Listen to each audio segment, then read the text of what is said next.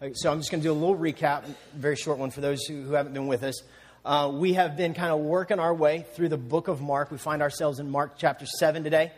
It's kind of what we do as a church because we have several rotating speakers. It's kind of easier to do that. Plus, it allows us to not just pick and choose verses that will just verify what we believe, but rather it makes us face things in the text that we might normally would rather skip. Like today, we're going to talk about the law. Nobody likes to talk about the law, right? I mean, that's supposed to be gone, but that's what today's about. And so we're going to talk about that. I was joking. Sarah and I had dinner with Austin and Lilybeth a couple nights ago, and I just said what I was going to do today to make it really short is I was just going to get up here and say, listen to Austin's message from last week.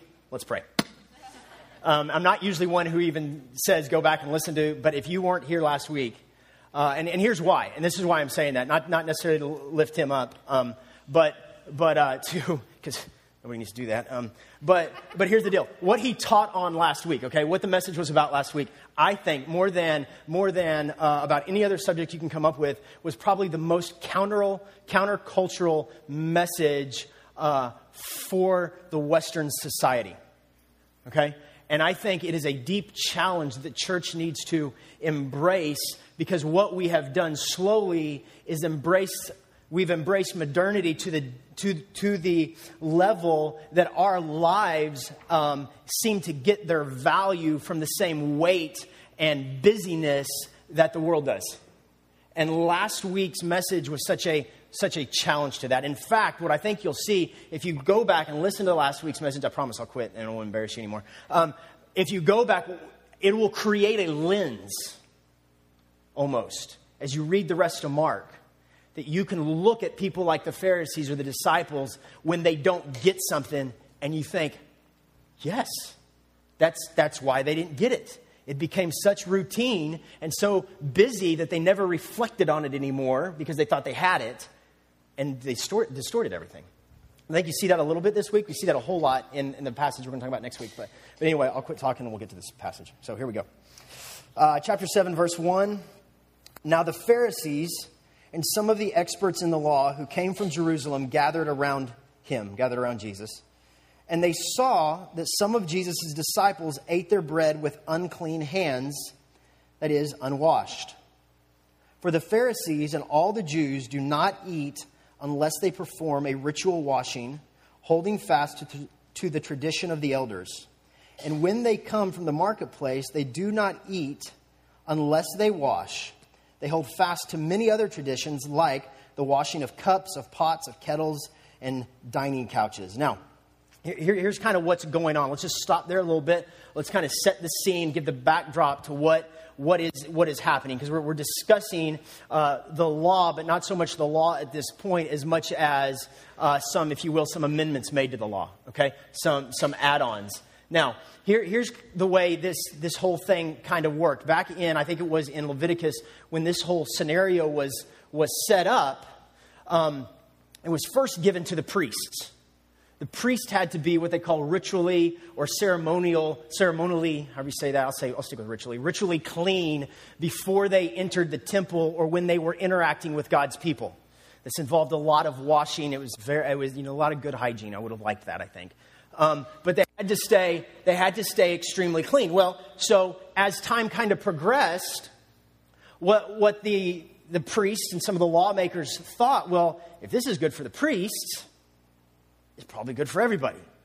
And so they started kind of, not really forcing it, if you will, but they started creating these, what they call the traditions of the elders. These things were basically, you might have heard of it as the oral law. These were things that were passed down through generations to kind of help people fulfill the law. Okay, and what I mean by that is when we look at the law, it kind of seems archaic. It seems kind of hardcore. It's like, I could never do that.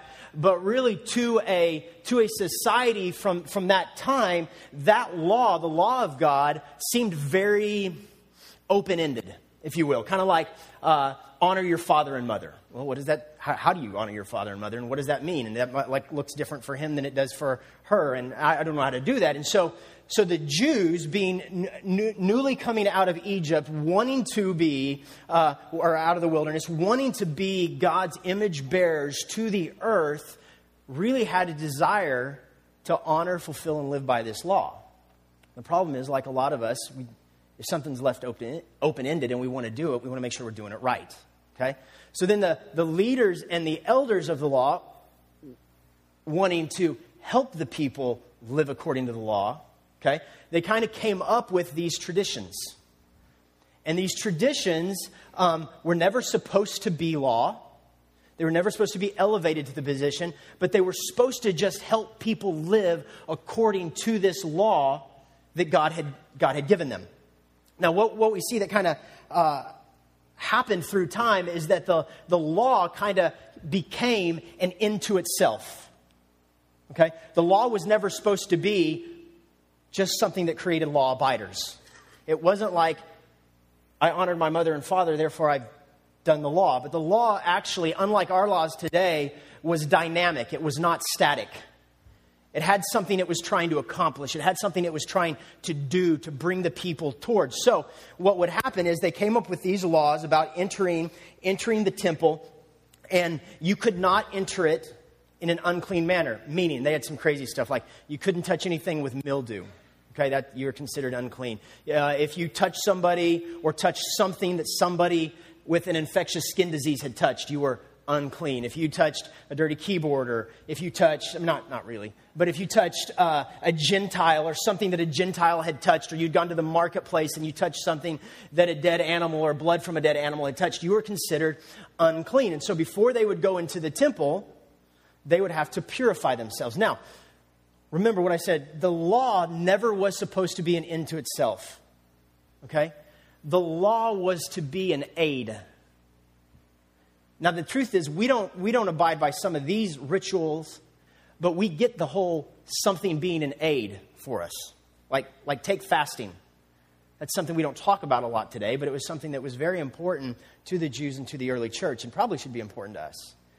But what happens with fasting is God doesn't look down on his people who are praying and say, oh, that dude is starved for like 3 days. I love him better. Right? Fasting doesn't earn God's love to us, but what fasting is an aid to help us develop our hunger for God.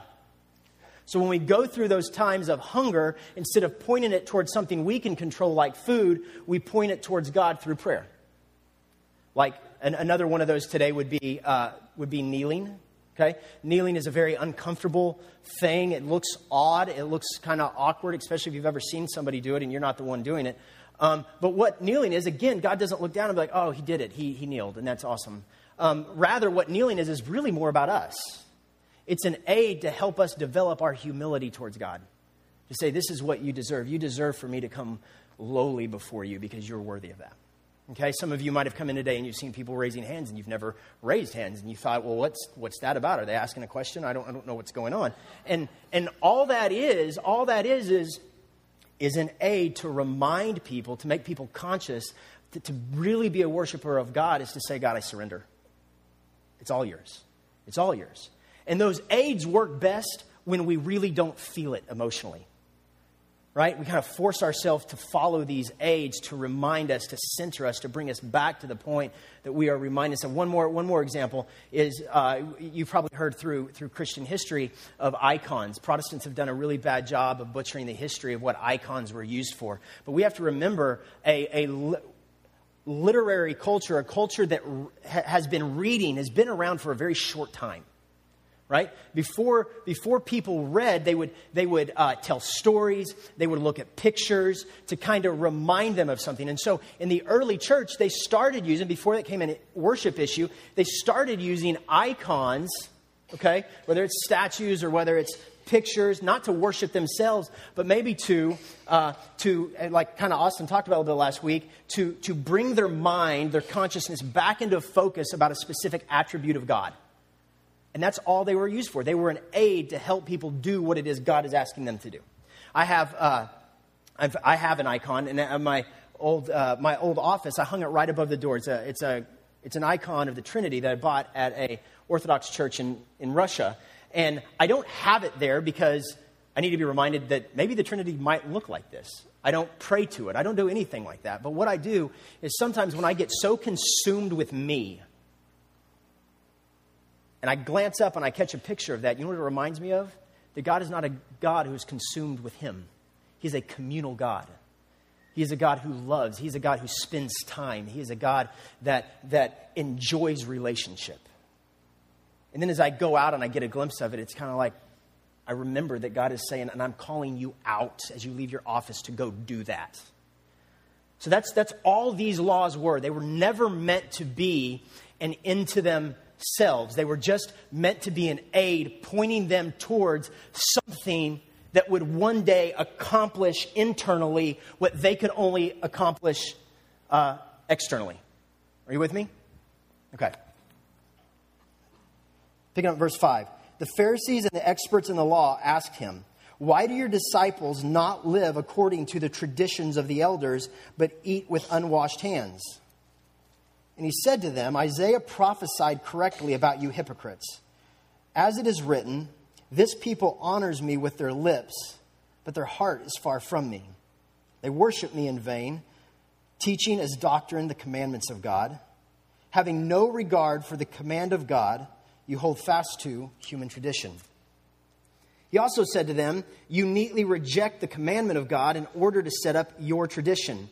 For Moses said, 'Honor your father and your mother, and whoever insults his father or mother must be put to death.'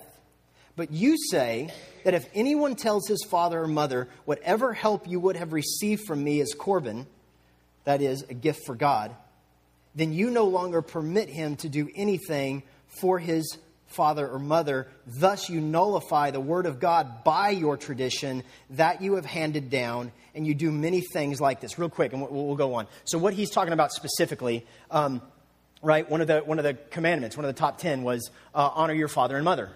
Okay. The other thing God wanted us to do is commit everything in life to Him. Those are two things. They were never supposed to oppose each other. Okay.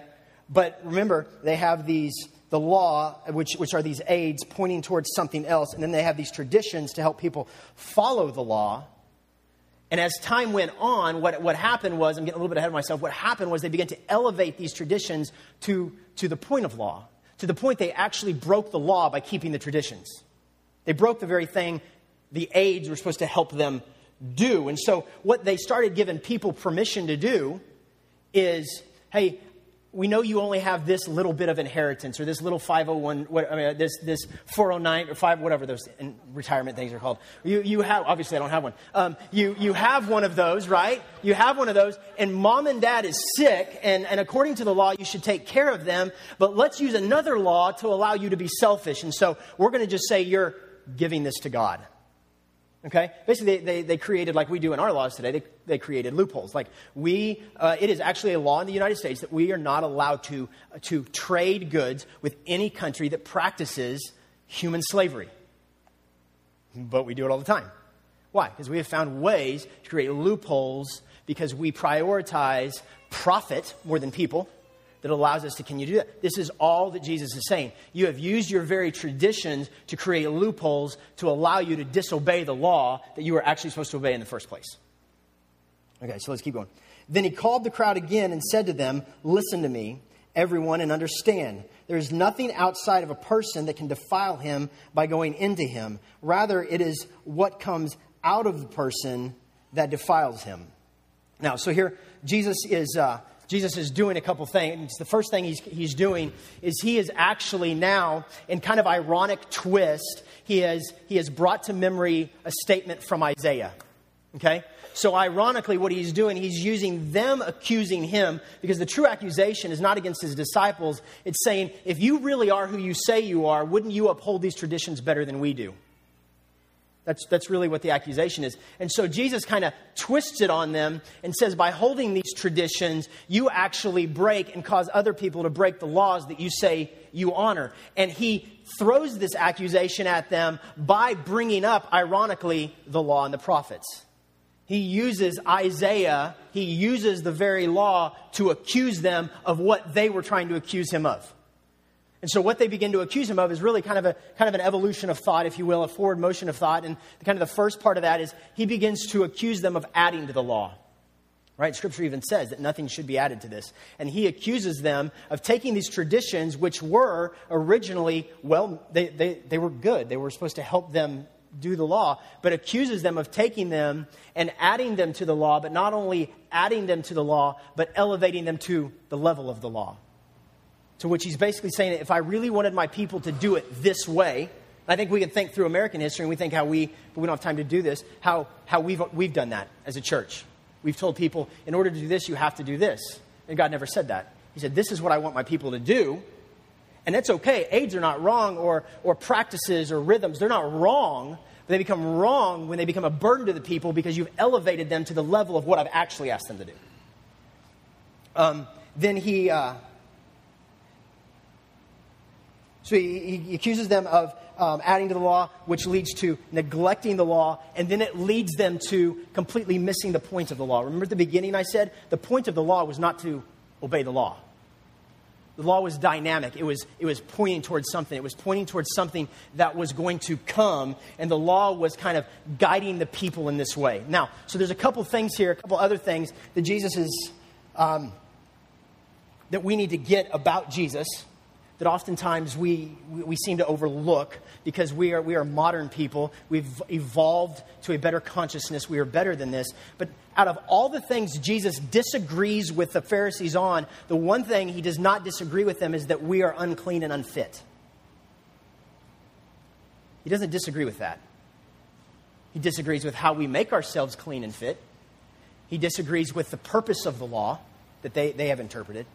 But he doesn't disagree with the idea that we are unclean and unfit and broken people in and of ourselves. Now, what we want to do, and all you have to do is listen to, this is funny to me, but all you have to do is look at the news today, right? And you can see that there is something very wrong with humanity, right? We have progressed, we have evolved to a higher consciousness. And yet, our slave problem is worse than it has ever been in the world. Our orphan crisis is worse than it has ever been in the world. Even though we have evolved in our technology and war, more civilians are killed through war today than when our weapons were archaic. This is part of our progression.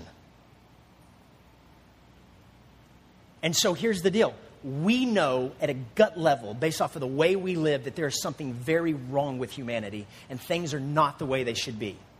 And we can take it away from the big stuff, the wars and the slavery and stuff like this. Why in the world is the number one selling book list self-help books? Right? Because we know at a gut level there is something very, very wrong with us.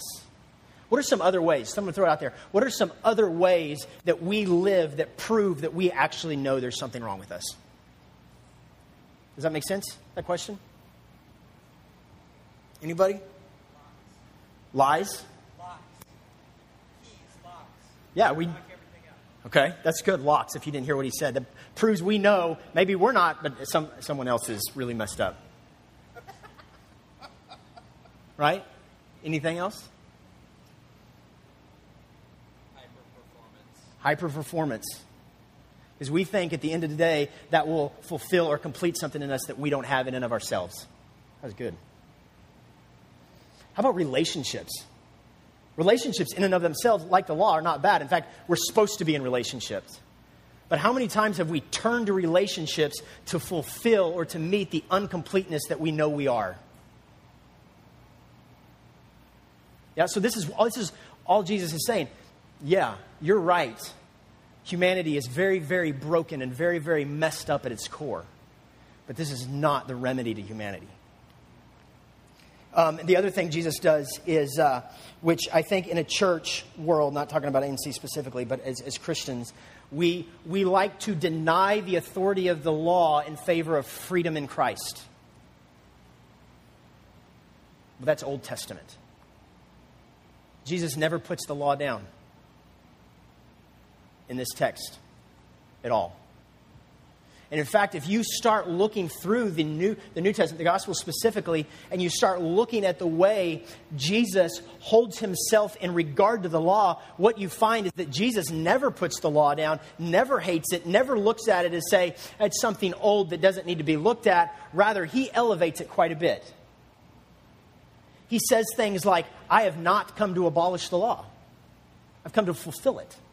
He says, not one dot or iota shall pass from this law until it's reached its end. Think about when the temptations happen, right?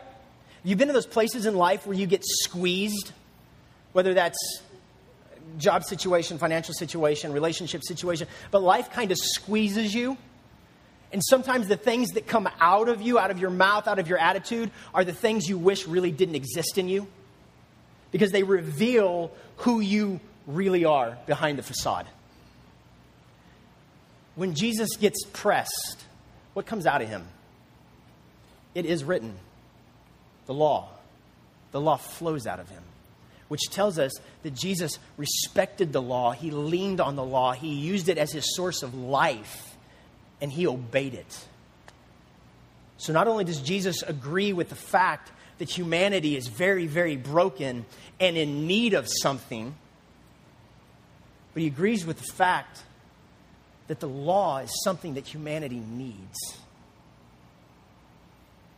Let's keep going.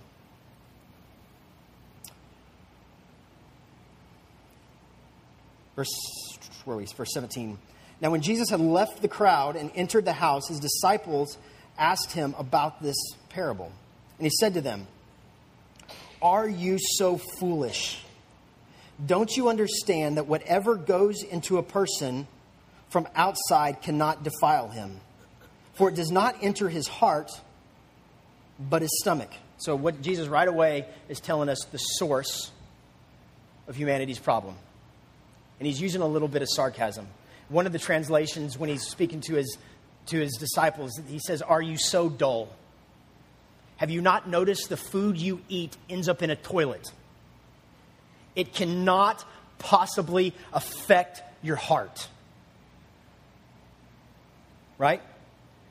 He's saying, are you so dull? Have you not grasped a hold of the meaning of the law? Did you not realize that the very purpose of the law was not to just get you to obey it, but was to get you to recognize your need of an internal cleansing that could not be done on the outside, that had to come from some sort of intervention? The purpose of the law was to point you towards something that would come and do internally what it could not do externally. Are you so dull?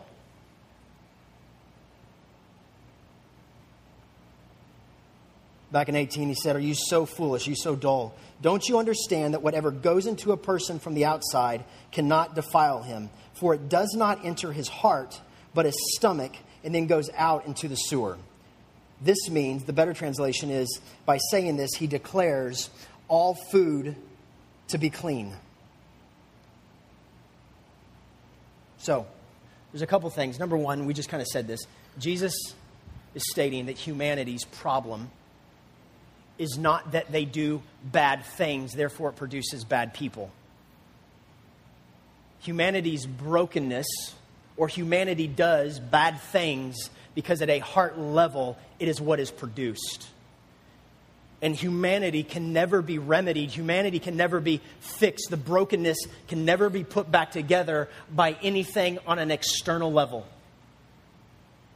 But to get what Jesus is saying, to kind of get what, especially that line, by declaring this, he's saying all food is clean. We got to have a little bit of an understanding of what the law actually is and how it relates to us today. Because there seems to be two very polar or opposing thoughts. And one of those is we abide by it completely. The other one is it's Old Testament, old meaning we don't need it anymore. But what some modern theologians have done for us is they have gone to the New Testament and they have looked at how Jesus treats the law. Okay? Then they have looked at the early church to see how the early church dealt with the law. And then they kind of took that matrix. They went back to Leviticus, Deuteronomy, and they started looking at how those laws evolved, how they changed, or how some of them dropped off because of the death of Jesus. You with me? And so what they have done is they've kind of broken the law down into three subcategories on how they relate to us today, how they function, and really how they functioned back then. And the first set of laws is what they might call the cultural or the civil laws. Okay? These laws were put in place to govern Israel as a theocracy, When Israel was a theocracy, just like every nation, they needed a governing document, so to speak, a governing law. And so God gave them the civil and the cultural laws to help guide them, to govern them into being God's holy people on this earth. The other thing this law did is it helped distinguish the holy nation that they were supposed to be from the other unholy pagan nations, right? We can call ourselves a holy people all we want, but if there's no difference between us and an unholy person, there's just no difference, right? There's just not. And so what these laws did was really speak to the significance or the principles of the way God views things like mercy, like justice, and order. Okay? So while we don't follow those laws today because we are not a theocracy under God, the relevance for us when we look at those laws is to begin to grab God's heart for justice, God's heart for mercy, God's heart for order. Still, when we look back at those, we might think, some of those seem pretty archaic. But the truth is, when you look at those laws compared to the rest of the laws on the earth of that day, like Hammurabi's code, what you find out is God was a God of justice, He was a God of great mercy, and He was a God who ordered things for the good of His people. And that's kind of what those laws do. They help us remember that, and that was the purpose of them. The next set of laws was the moral laws. Okay? And what these laws did is they kind of supported, if you will, they supported the dignity of the image of God in humanity. Okay? And when followed right, when they were followed, what they began to show is God's purpose for the human race and how humans would relate to one another. They had to do with how we related. But the other thing they did was really, because remember, they pointed towards something else. The goal was not to just get you to stop killing people. But I don't think it was tempted with that today. But the goal was not to just make you not a murderer. The goal was to make you something at a heart level, but the laws couldn't do that. So what these laws did, what they continue to do, is they point us towards our need for a Savior because we couldn't fulfill them. We can't do them, right? And but here's what's interesting about these laws. Well, unlike the ceremonial laws, or not the ceremonial laws, the civil laws that no longer, they're just a shadow or a reminder of God's justice and mercy, the moral laws, the early church nor Jesus never breaks. He never puts them down. In fact, Jesus elevates them. He makes them a little harder. Why? Because the Pharisees, Israel, began to make them as a thing unto themselves. Right? But God, remember when Jesus says, you say, so what, you haven't had an affair with your wife, or on your wife, but you've lusted, you've broken the law. So what, you've not murdered somebody today, but you've gotten angry, you've broken the law. What Jesus is saying when He elevates the law is, my goal was not to just have a bunch of people who don't kill people. My goal, my hope, my heart for humanity is to have a people who don't hate anybody. My goal for humanity is to not have a people who settle for things like tolerance, but they are full of love because hate is nowhere to be found. He says, my goal is not just to get you not to steal from your neighbor. That doesn't mean you've accomplished the law because you didn't steal from them. My heart was that this law would point you to the reality that I want a people who don't envy and lust after the things of this world. So you have the civil law, you have the moral law, and then you have kind of what we're dealing with here is the ceremonial laws. Okay? And what these laws were set in place to do was to teach people how to relate to a holy God or how to worship a holy God. And so what these laws really reminded them of, what the aid was that at the very center of the Jewish life was temple worship. And you could claim you're a Jew all you wanted, but if you did not get to worship God in community, in the temple, you were not. That was everything to them. That identified them. That made them who they were. This was their pride, okay?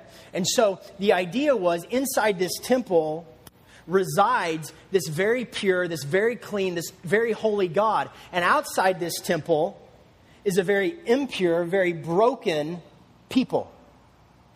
And in order to get into the presence of God, you need some sort of outside purification to allow you into His presence. And that's what these were in place for. But what they reminded the people of is that someday, I'll say it again, someday something is coming that will do on the inside what these laws only drew a picture of on the outside. You with me? And so when Jesus says, where's that again? When Mark says that by saying this, He declares all food to be clean, Jesus is saying that the need, that the function, that the purpose of this law has come to an end. And it has come to an end in me. Because what it attempted to do on the outside that it never could, I have come to do on the inside. I have come to make you clean, to make you fit, to make you whole before a holy, worthy God. And it's almost like Mark is saying, even though humanity is very, very, very broken, and even though humanity goes to great extents to externally remedy that, to fix that, whether it's relationships, whether it's a job, whether it's title, whether it's whatever. At the end of the day, we can't get away from the fact that we are unfit for who God is. And what I think Mark is echoing to us today is that no matter how unfit you feel, no matter how unclean you feel, no matter how unworthy you feel, no matter how worn out you feel from trying to make yourself right for God, you get to stop. Because the one who makes you clean, the one who makes you whole, the one who makes you fit has already come and done it for you. And you can quit bowing to the idol, to the laws of work, right? Works. Of attempting of this relationship, of that relationship, of this promotion, of that promotion, of whatever it is we have found our value in. I think what God is telling us through Mark's voice 2,000 years later is that Jesus is the calm to our chaos, not anything else we can do. Jesus is the relationship to our loneliness, not any other relationship we can find. Jesus is the healing to our sickness, not anything else we can do.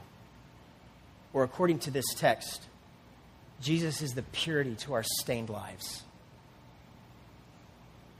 And nothing we can do can fix it except putting all of our love towards Him. The purpose of the law was to point us towards Christ.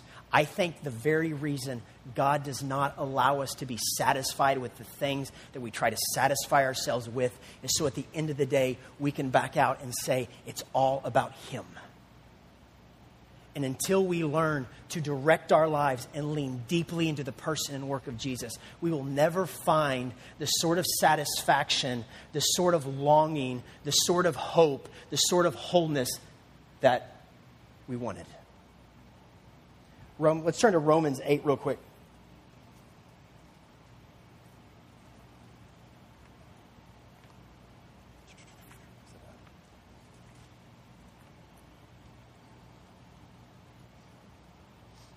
We talked about at the beginning when we started going through this series that Mark was a person who was really discipled by three distinct people.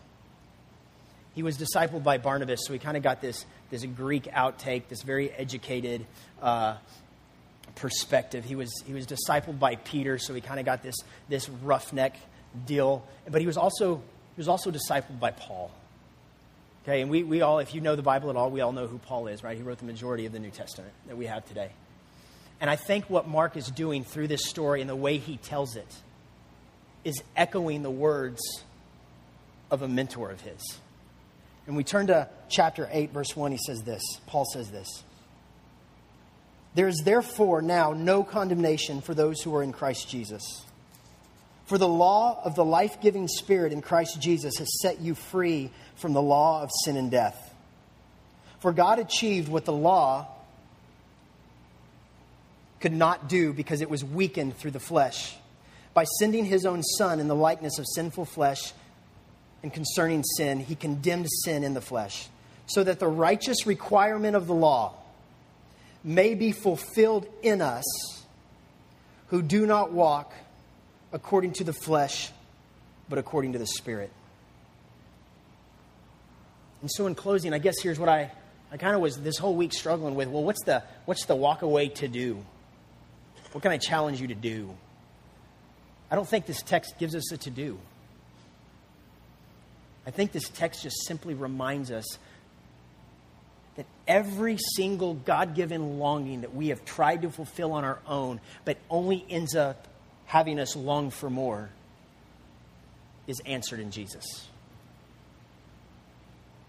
That Jesus is the very answer to every hopeless, every lonely, every unfit, every unclean, every bad past that you've had.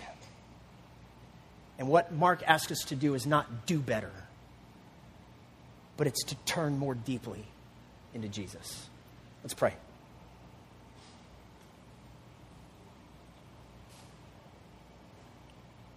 Father, we thank you for your word. We thank you as we're getting ready to remember here in communion that you came to live the life that we could not live. And then you died the death that we deserved because of how unclean and how fit and how sinful we were. And then you raised to life to invite us into the wholeness that you are. You gave us your righteousness because in ourselves we were not righteous. You gave us your purity because in and of ourselves we were not pure. You gave us you as our hope when we were hopeless. And so, Father, today as we reflect on the cross, would you help us to remember that it's all about your Son? It's always about your Son. And then when life seems to be chaotic and overwhelming, that the thing is not to fix it, but the thing is to turn back and reflect and remember what your Son has done. Father, we love you and we glorify you. In your name we pray. Amen.